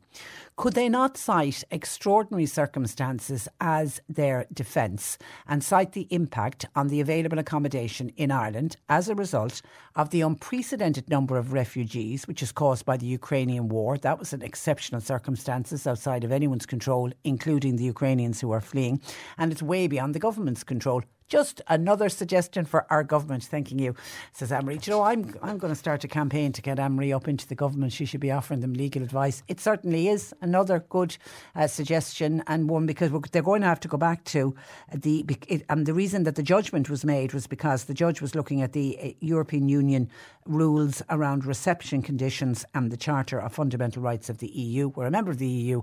We have to abide by their terms and conditions. And then a North Cork listener says, Patricia, I'm wondering, could my daughter get some compensation similar to what the asylum seekers are going to be claiming, as she's waiting to be housed? She's under a lot of stress. She's got one child. I just wonder if the government do end up paying out big sums of money to non-nationals. Why would they not pay it out to Irish people who are waiting to be housed, and many of them waiting a long time? And then when I keep citing this European law and saying, you know, while you might be annoyed with the government, they don't have any choice. They're bound by the rules and regulations of the EU. Someone makes a point. We've got MEPs to lobby for change in legislation in favour of our own citizens. Our own citizens should have equal rights to housing here as non-nationals do. It's time they actually represented all of the Irish people. So somebody bouncing it onto the courts of the MEPs, who will be knocking on your door soon enough, because there'll be elections for MEPs next year. 0818 103 103. And thank you to a number of people who have contacted us with regard to a listener who went along to collect their pension today and was, you know, saying, great, we're going to be getting the extra bonus of the extra €200 bonus payment that is paid out to people today for the cost of living. And a listener contacted us to say, myself and my husband, we received the old age pension.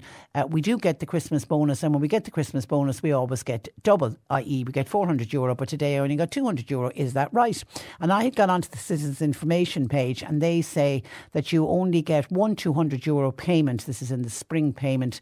You only get one if you get more than one social welfare payment. So I thought, therefore, that meant it was one per household. Well, I've had a slew of texts in from other listeners to say, hi Patricia, for example, both my husband and I, we received the additional €200 today, and both of us got it on our pensions. And somebody else says, Patricia, both myself and my husband got the €200 payment. We have separate pension accounts.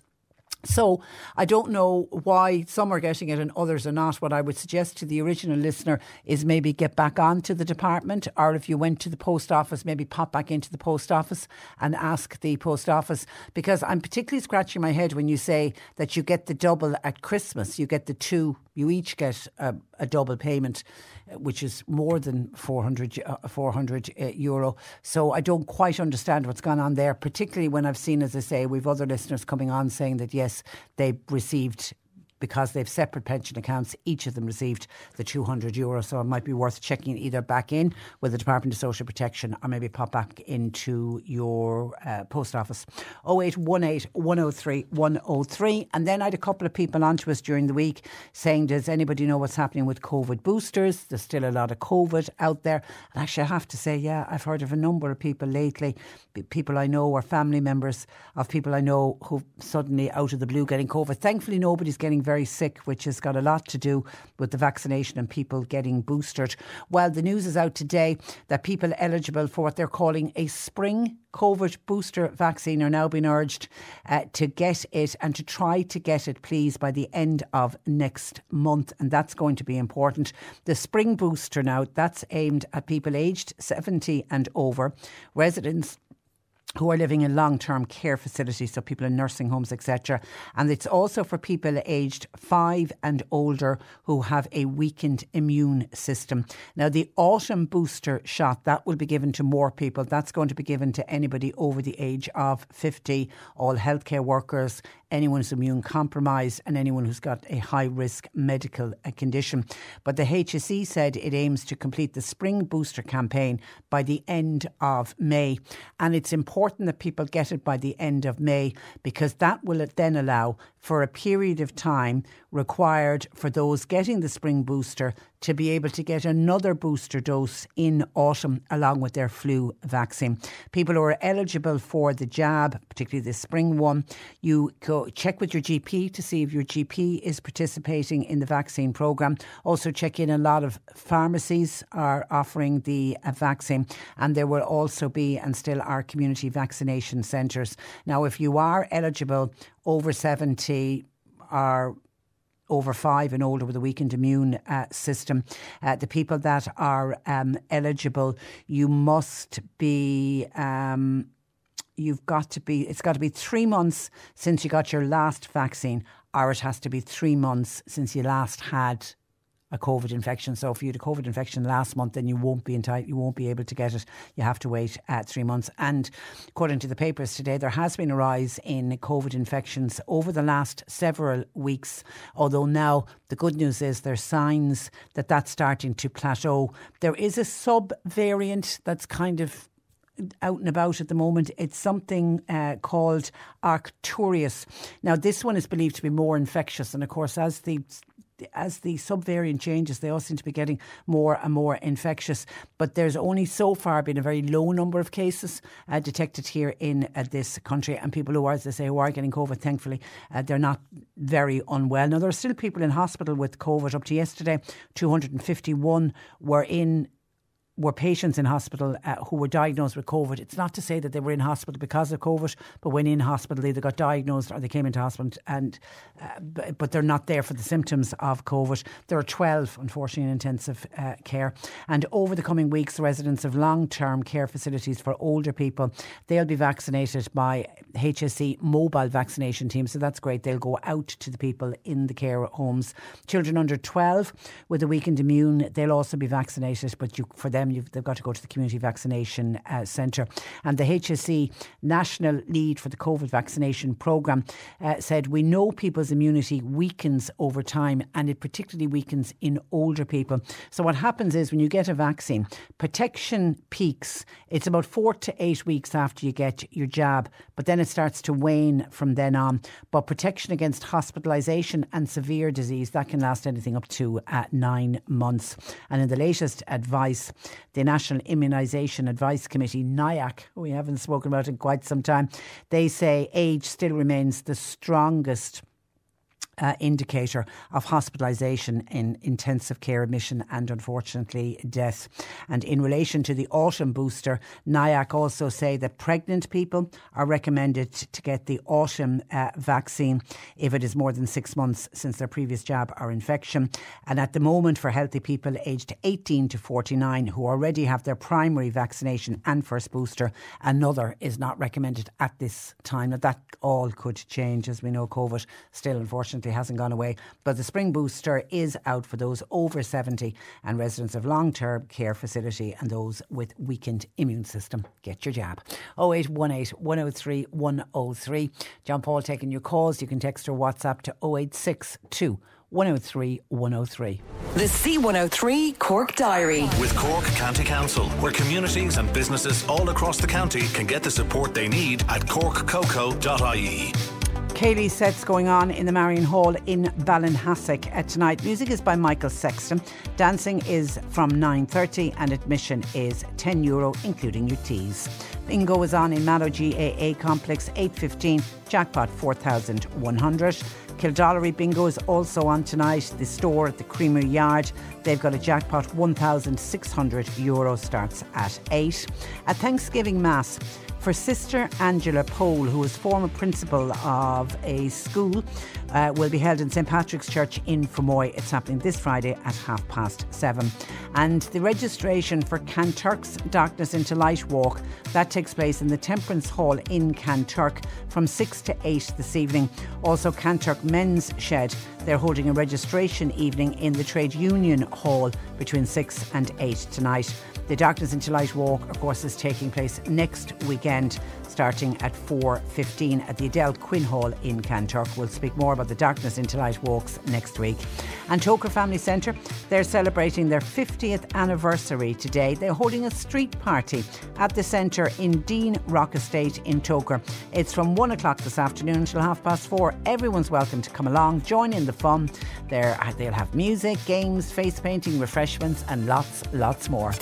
Cork Today on C103. With Corrigan Insurance's Macroom, now part of McCarthy Insurance Group. Want great advice? You know who to talk to. CMIG.ie.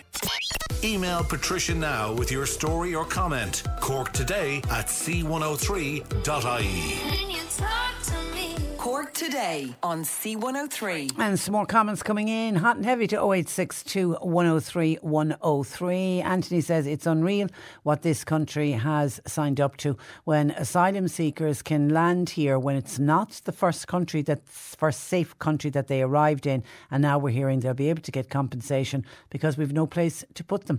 What compensation do our own people get? The whole thing really, really is a mess, says Anthony. And John saying something similar, but he's adding that the dogs on the street know that Ireland is the country to go for the free handouts. That's why so many of them are arriving here.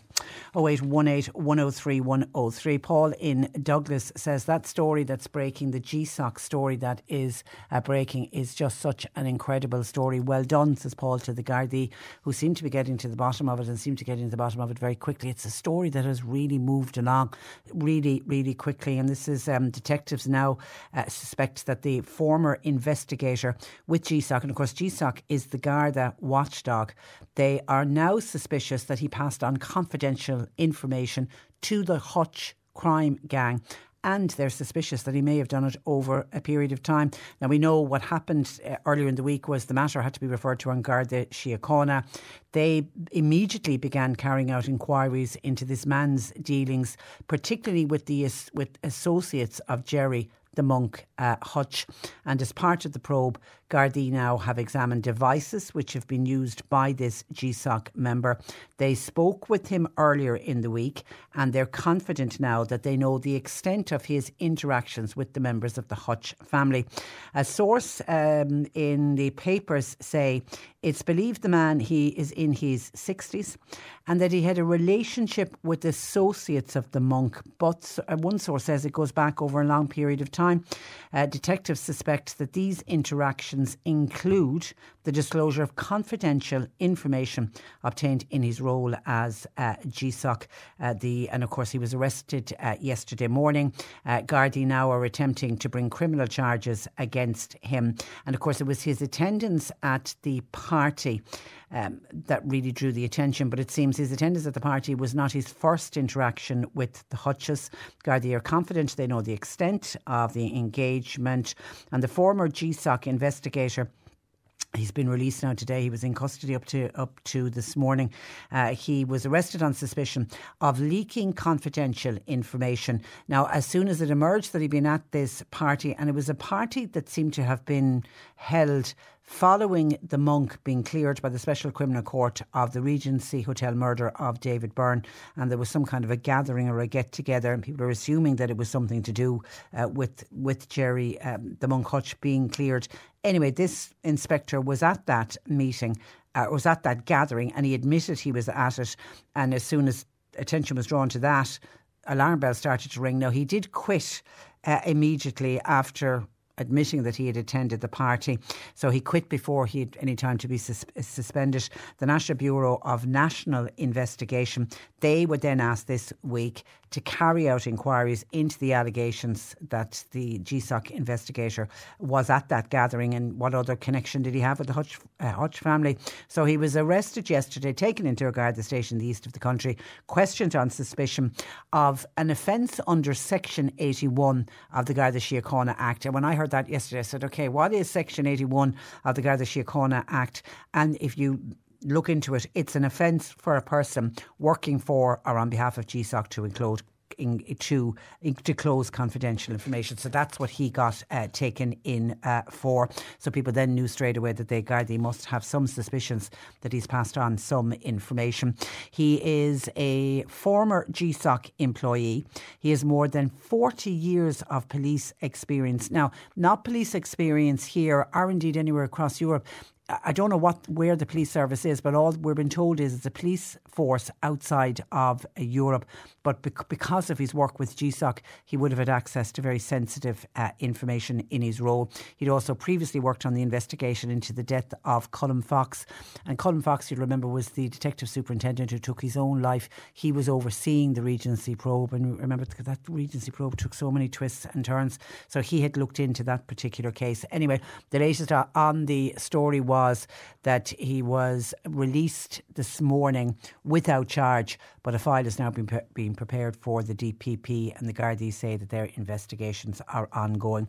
It reads like something, I'm a big fan of Line of Duty, and Line of Duty is like the English equivalent of GSOC because they investigate when things go wrong within the police force in England. That's what the Line of Duty, that's what that particular made-up TV programme is about. But when you're reading this, it does read like it could have been an episode out of Line of Duty, or it could have been a blockbuster movie. There's so many twists and turns to this story. So we will await to see now what happens with that file being prepared for the DPP.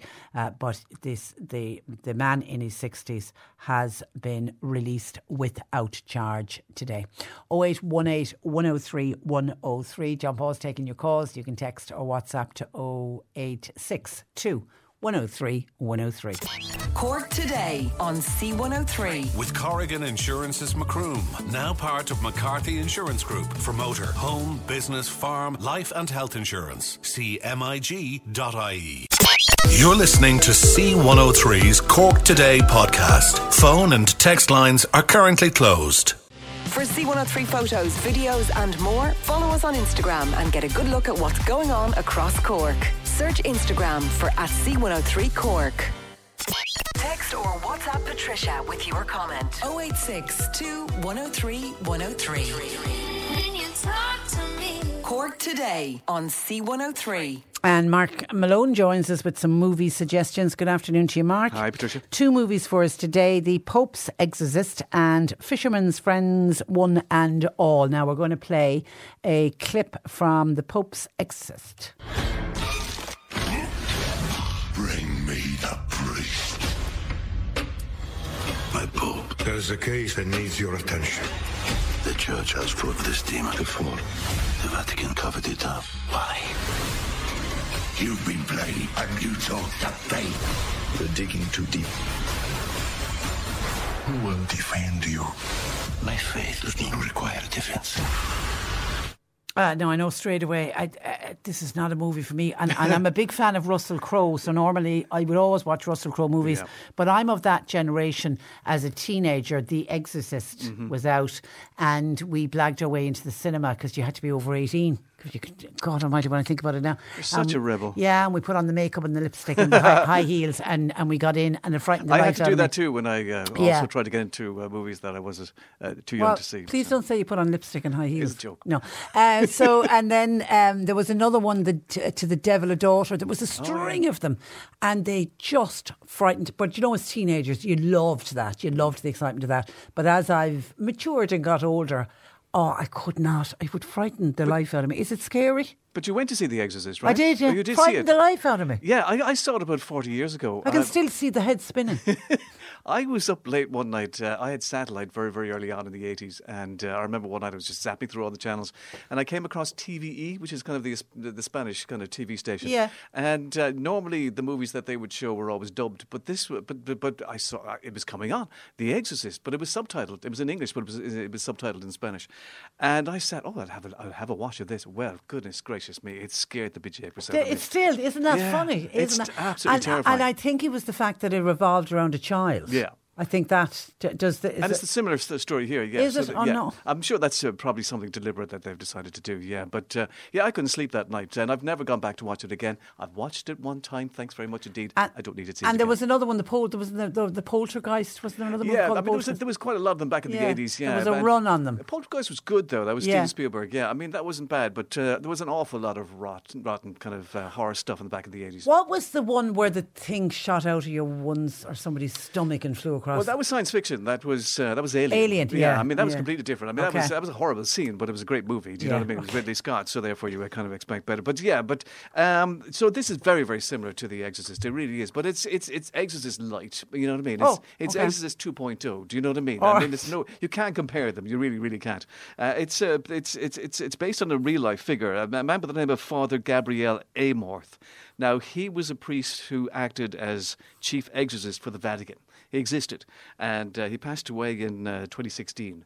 And apparently, he performed more than 100,000 exorcisms, would you believe, in his time. Now, an awful lot will depend on whether or not you agree and believe in any of that kind of stuff. But he did. He had a couple of memoirs. So obviously, they decided to look at these memoirs here. Now, no way in heaven did anything we see on screen here happen in real life. Yeah, okay. I don't think so. Yeah. But Russell Crowe plays this priest, yeah, okay. this who really did exist, and it is based on his kind of memoirs. So the Pope calls in Russell Crowe one day and he says, look, we have a bit of a problem. There's this American family. They've decided to emigrate from the United States to Spain. And unfortunately, they're young. They decide to set up shop in this very, very creepy old house. They've got a stroppy teenager. I've seen so many movies that have stroppy teenagers in them in the last couple of years. It seems to be a prerequisite. And there's a little boy in the house as well. The house is kind of haunted. And so therefore, the young boy becomes possessed by the devil. And so therefore the Pope decides to send Russell Crowe, because he's the expert, to Spain. To sort out the devil. To sort out the problem, yeah. So we have these beautiful kind of vistas of the Spanish countryside, which is Limerick, by the way. Because it was filmed here in Ireland. It was, yeah. I'd love to know what part of Spain, because that part of Spain is very, very green, let me tell you. It was filmed here for about 18 million a couple of years back, and it has done very, very well. It only cost about 18 million to make, and it is cheap looking at times, but it has taken about nearly 60 million in the box office, and I think there will be a sequel as well. So it's up to Russell Crowe as Father Gabriel then to try desperately to exorcise this this devil within the body of this little boy. The little boy's kind of interesting. His name is Peter de Sousa Fini, and he's English, but he comes from a Portuguese-Irish background, which is kind of interesting. And he's okay. He does well as much as he could. The thing is, of course, the voice is this male voice, which has been kind of changed. You probably heard it in the trailer there, to sound like the devil. And it's difficult to hear what he's saying at times. And the same with Russell Crowe. Russell does love an accent, let's face it. I mean, if you remember, his Robin Hood a couple of years ago was a mix between Irish and Geordie, which made absolutely no sense. It had nothing to do with Nottingham whatsoever. And his Italian accent is a bit heavy in this, and it's difficult sometimes as well to hear what he's saying. Everything that happens on screen is complete nonsense. I mean, this film is bonkers, Patricia. Okay. It makes absolutely no sense whatsoever. Did you jump at any stage? Well, this is the thing. I mean, the thing is that obviously what they decided to do, apparently the priest that it's based on did have a sense of humour. And one of the reasons why he used to bring humour to exorcisms, as he said, the devil does not love like humour. And so therefore they bring quite a lot of humour into the film. Unfortunately, that does kind of undermine its kind of scariness really in a way. So they decided, well, we won't go down the Exorcist route where it's taking itself really, really serious. And there's lots of kind of funny kind of moments, and especially with Russell Crowe. For example, at one stage, the Vatican, the bishops don't particularly like the way his methods when it comes to exorcism. And he turns to them and he says, right, I only answer to one person, and that is the Pope. Go talk to my boss. And you're like, what? Really? So there's a lot of that kind of stuff. There's one scene which is so silly and ridiculous, the whole cinema just burst out laughing, and not for the good reason and not for the right reason. There's not actually a huge amount of splatter in the film, funnily enough, even though it's a 16 cert. It's one of those films, again, the critics don't like it. It's about 50% on Rotten Tomatoes, but the fans like it. It's a load of old nonsense. It's rubbish. It's bonkers. It's silly. It's stupid. And I enjoyed it. But if it's making money at the box office, there's a possibility there'll be a sequel. There will be a sequel. I read today. But look, it is very, very silly. But look, it's really entertaining. It really is. It's so silly. And Russell Crowe, who should be at the end of his career now, he should be at the well, look, that's a bit unfair. He should be at, let me put it this way, he's at the part of his career where he should just be taking checks. Yeah. And I think he would deserve to do that. A lot of people at his age just decide, right, it's now time for my career just to kind of slowly but surely kind of just fade, and I'll just take checks. But here he really puts everything into it. He loves what he does. I mean, that comes across. And he's brilliant. He's great. He's fabulous in it. And I really enjoyed watching him. And I'll watch it again. I'm telling you, it's silly and stupid, but it was really entertaining. But yet another movie coming out of filmed in Ireland. We're doing well on this, aren't we? Yeah. Are we making money on these? I presume so. I hope so. Yeah. I mean, they were shot in parts of Dublin, in Trinity College, so it was great to see those shots as well. But yeah. It was filmed here a couple of years ago, and Russell Crowe had a great time when he was here. Apparently. So, mark it out of 10? Do you know, it's rubbish, and I should give it a 2, but I'm going to say it from my own personal point of view, because it was so silly, I enjoyed it, I'm going to give it a 7. A 7 out of 10, okay, and it's called The Pope's Exorcist. Now, your second one is Fisherman's Friends One and All. Are we on the complete other opposite side on this one? Yeah, this is the sequel to Fisherman's Friends, which did you see? I think I recommended to you to see it. It was about the Cornish fishermen. Is that The Singers? The Singers, yeah. Yeah. I did see it, I did. I think you enjoyed it. Great, it was great. I really loved it. I thought it was absolutely great because I love a sea shanty. So do I. I always do I. And I wasn't surprised when I heard their music that the guys did very, very well. I mean, the first album that they released turned out to be a really, really big hit, and they ended up on TV and became stars. So basically what this is about the difficult second album, the next album, and it's about how they're dealing with the fame suddenly, because they were lobster fishermen, and that's all they were at Port Isaac. There they would sing on the pier, and they led very, very ordinary lives. All of a sudden they're thrust into the limelight, and it's basically on how they kind of deal with that as the film leads up to their appearance at Glastonbury, which did happen. Now the thing is, of course, in the first film, I mean, look, it was based on a true story. There's the best scene in the first film, if you remember, they went on This Morning and they were meant to sing the British national anthem, and instead they sang the Cornish national anthem. It was complete fabrication. It never happened. I remember Googling to find out if that happened, and it didn't. It didn't happen, but it was a great scene. You know what I mean? Yeah. Here they're leading up to their performance at Glastonbury, which did happen, which is possibly the only kind of reality, with regards to their lives in this film. I mean, it's a complete fabrication as well, this kind of storyline. It tends to deal with only like a couple of the fishermen's friends. It's like all the others kind of don't exist. It only deals was the kind of with two of the characters. One of them being the character of Jim, played by James Purefoy here. He's not dealing with fame particularly very well. He's hit the bottle. His father has passed away, and so he's not dealing with that particularly well. One of the other fisherman friends, Rowan, played by Sam Swainsbury, he did like a lot of the attention, especially amongst young girls, and that has caused kind of friction between him and his wife. James Purefoy, understandably so. Exactly. And suddenly the character of Imelda May makes an appearance, yes, as Aubrey Flynn, who is a rock and roller with kind of quite a history behind her, and she wants to kind of settle in Port Isaac.